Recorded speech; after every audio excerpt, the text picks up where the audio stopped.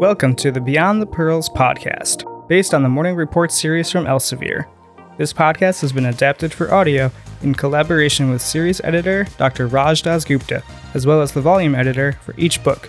Each episode features an in-depth case dissection format and aims to deliver practical, concise, and easy-to-digest information. And now, here's today's episode. Hi, my name is Dr. Parastu Khalisi Hosseini. I am a pediatric resident at LA County, USC, and I will be going through case 42, titled 10-Year-Old Male with Dysphagia by Dr. Bardwaj and Dr. Pitzak. Let's begin. So a 10-year-old Caucasian male presents with a chief complaint of an acidic feeling in his throat and a dull burning sensation in his chest during meals for the last 6 months. He has associated nausea without frank vomiting. So what is the most likely diagnosis? The symptoms are suggestive of esophagitis, which is most commonly due to gastroesophageal reflux disease or GERD. GERD is characterized by the passage of acidic gastric contents backwards into the esophagus.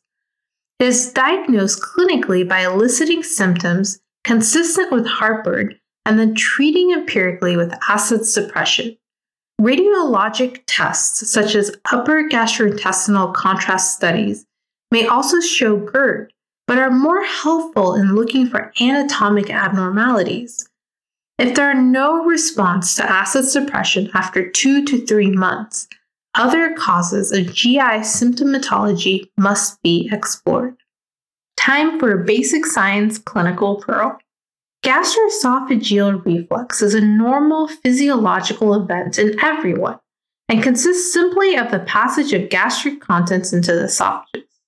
GERD, with a D, is a disease that develops when there are complications of the reflux, such as esophagitis, erosions, or strictures. In contrast, vomiting is defined as an expulsion of reflux gastric contents from the mouth. It can be a component of GERD. Rumination, on the other hand, is the deliberate regurgitation of food into the mouth, which is often then re-swallowed. Patients with rumination often have underlying psychiatric or neurologic conditions. Case point 42.1. He is prescribed omeprazole, a proton pump inhibitor. Time for a basic science fact.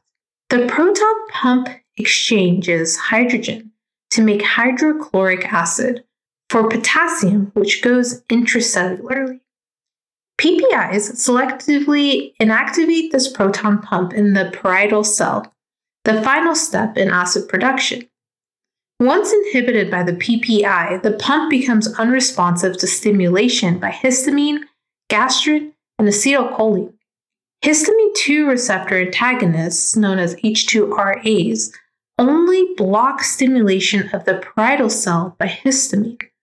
Thus, upregulation of gastrin or acetylcholine can overcome the effect of these drugs. This is why PPIs are more effective than H2RAs in healing erosive esophagitis due to GERD. Alright, so he returns to the clinic 3 months later. His mother reports that the PPI has not had any significant effect on his symptoms. Furthermore, he has begun to have dysphagia, difficulty swallowing, in the last 2 months, worsening over the last month, globus pharyngeus, sensation of a lump in the throat, and a water brush, regurgitation of saliva back into the mouth with acid. So what is the differential diagnosis at this point? Eosinophilic esophagitis, known as EOE, resistant or refractory GERD, esophageal stricture, and congenital vascular rings or slings should be considered in a patient with symptoms of dysphagia and gastroesophageal reflux. EOE, an atopic inflammatory disease sometimes referred to as asthma of the esophagus, should be considered if the patient has symptoms of GERD that do not respond to acid suppression therapy. Esophageal strictures in the pediatric population are often congenital rather than acquired and should present with more prolonged symptoms, likely since birth.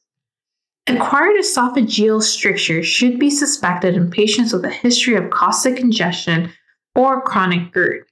Vascular rings or slings should be suspected in a newborn with feeding intolerance and breathing difficulties.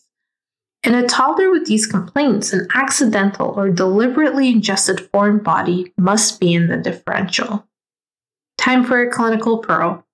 Both GERD and EOE left untreated can cause esophageal stricture formation. An esophageal stricture is a narrowing in the esophagus caused by chronic inflammation leading to circumferential scar tissue formation, which you can see in figures 42.1, a normal caliber esophagus seen by endoscopy, and in 42.2, you'll see an esophageal stricture. Esophageal strictures can be treated by endoscopic balloon dilation. As seen in figure 42.3, placement and expansion of a balloon dilator, and in figure 42.4, esophageal stricture post-dilation. So, what is the next step? Resistant or refractory GERD and EOE are the most likely diagnoses at this time, and a detailed dietary history can help differentiate between the two. GERD is often exacerbated by alcohol, caffeinated and carbonated beverages, and acidic foods such as tomato sauce and fruit juices. Patients with EOE often are not able to identify specific trigger foods. Rather, they have functional problem with eating. Younger patients with EOE tend to present with feeding dysfunction, vomiting, and fussiness. Adolescents with EOE tend to have complaints of dysphagia and food impaction. A need to consume water with meals and taking wet swallows suggests EOE. Patients with dysphagia due to EOE also tend to cut up solid foods into small pieces and often take a long time to finish their meals. It is also useful to obtain personal and family history of atopy. Example, eczema, allergic rhinitis, asthma, food allergies, because EOE is often seen with concurrent allergic diathesis. Case point 42.2. He has a history of food allergies, allergic rhinitis, and eczema. His family history is significant for maternal food allergies. On physical examination, he is afebrile. His pulse rate is 85 beats per minute, respiratory rate of 18 per minute, blood pressure is 118/70, and oxygen saturation is 97% on room air. His weight is 28 kilograms, which is 5th percentile for age, and his height is 138 centimeters, which is 50th percentile for age. He has nasal creases, pharyngeal cobblestoning, and a dry, scaly rash, looking like eczema, on the flexor surface of his arms bilaterally. The rest of the physical examination, including an abdominal examination, is normal. Time for a clinical pearl. Although EOE is often seen in the setting of atopy, GERD is also often seen in patients with atopy. The latter occurs simply due to the high prevalence of GERD. GERD itself is not associated with atopy. Therefore, atopy is not a specific discriminator for EOE. So what is our next step? The physical examination is useful to identify abnormal growth patterns that suggest severe and/or uncontrolled disease that would not be expected to differentiate between GERD or EOE. Stigmata of atopy, example, nasal congestion, allergic shiners, pharyngeal cobblestoning, can be seen if comorbid allergic diseases exist. However, no features on physical examination are specific in making the diagnosis of EOE. Laboratory testing may reveal peripheral eosinophilia on complete blood cell count, but this finding is neither sensitive nor specific for EOE. Time for a basic science clinical pearl. Cobblestoning refers to the presence of small, round, uniform nodules on a mucosal surface resembling a cobblestone street. Oropharyngeal cobblestoning is thought to be due to inflamed lymphoid tissue and can be seen in viral infections, Crohn's disease, and allergic rhinitis due to postnasal drip into the posterior pharynx. Because the physical examination and laboratory workup are non-specific for EOE or complications of GERD, the next step would be direct endoscopic visualization of the esophageal lumen with biopsy. This procedure is known as esophagogastroduodenoscopy, scoping the upper GI tract, esophagus, stomach, and duodenum, EGD. EGD is able to identify and remove foreign bodies and identify erosions and ulcers in the esophagus and stomach, seen in GERD and peptic ulcer disease. EOE-associated erosions, ulcers, and exudates, and esophageal narrowing or stricture seen in chronic GERD or EOE. EGD allows for esophageal biopsy, which remains the only reliable diagnostic test for EOE. Time for a basic science clinical pearl. Eosinophil counts in the CBC differential can be elevated in many different circumstances, including parasitic infections, food allergies, environmental allergies, malignancy, and systemic illness such as inflammatory bowel disease. Time for case point 42.3. So the patient undergoes EGD. Visually, his esophagus shows furrows, rings, and white plaques, seen in figure 42.5. He does not have a stricture. Multiple biopsies are taken. Pathology shows a high eosinophil count and basal cell hyperplasia in his esophageal biopsies, consistent with EOE, as seen in figure 42.6 and 42.8. The diagnosis at this point is eosinophilic esophagitis. So how is eosinophilic esophagitis treated? EOE can be treated with medical or dietary approaches. Medical therapies for EOE include PPIs, corticosteroids, leukotriene modifiers, and biologic agents. Topical corticosteroids delivered to the esophagus, swallowed and not inhaled, have become the mainstay of pharmacotherapy for patients with EOE, given their substantially better safety profile. Dietary therapies can be targeted or empiric. In targeted dietary therapy, food allergy testing via skin prick or determination of serum IgE levels is performed, and allergenic foods are eliminated from the patient's diet. In empiric dietary therapy, the 6 most commonly considered allergenic foods are excluded from the diet: milk, soy, eggs, wheat, nuts, and fish. Patients may react to one or multiple foods. Time for a clinical pearl. In young children with vomiting, chest radiographs should also be considered to evaluate for a radio-opaque foreign body, such as coins or magnets. Additionally, almost all foods have been implicated in EOE, but the most common are milk, egg, nuts, tree nuts, beef, wheat, fish, shellfish, corn, and soy. Time for another basic science and clinical pearl. Allergy testing via skin prick or determination of serum IgE levels may not reflect specific esophageal antigenicity in a patient with EOE. If strict elimination diets and medications do not work, an elemental diet can be tried. An elemental allergen-free liquid formula with pre-digested protein is exclusively ingested for a minimum of 1 to 3 months to induce healing. Over time, various foods are introduced. Multiple EGDs with biopsies are often needed to assess response and dilate strictures, if present. Time for a clinical pearl.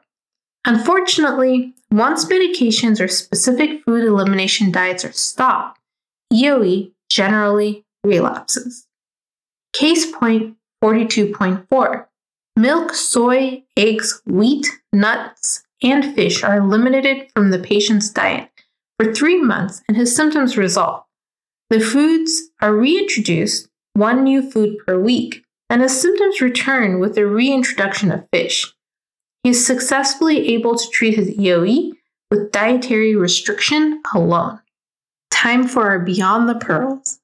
Of reported EOE cases, 75% are white males.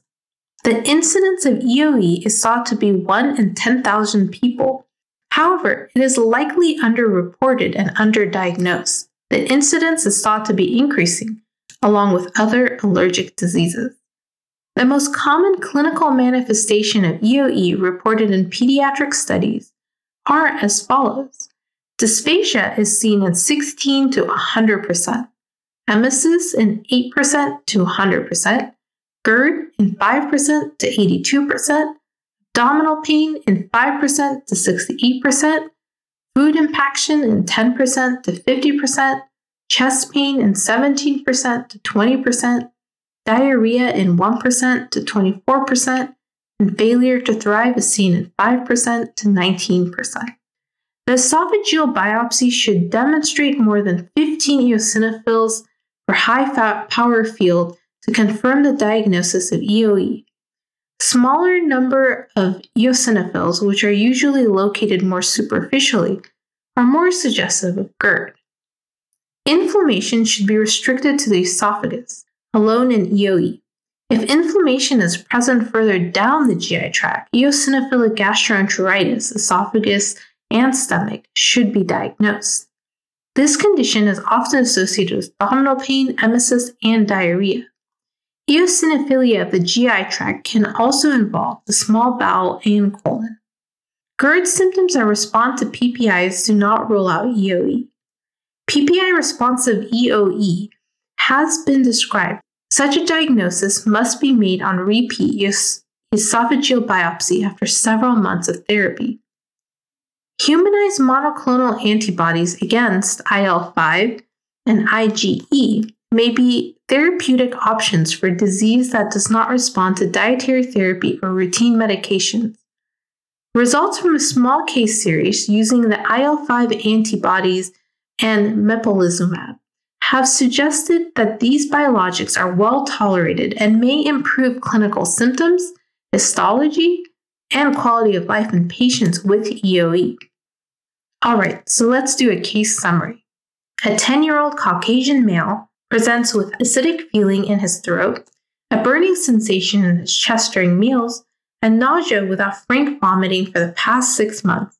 His past medical history is significant for eczema, allergic rhinitis, and food allergies. He's prescribed a PPI for 3 months without improvement. He has now developed dysphagia, globus pharyngeus, and water brush. The physical examination is significant for being underweight, with normal height for age. He has nasal creases, pharyngeal cobblestoning, and eczema on the flexor surfaces of his arms bilaterally. The rest of his physical examination, including abdominal examination, is normal.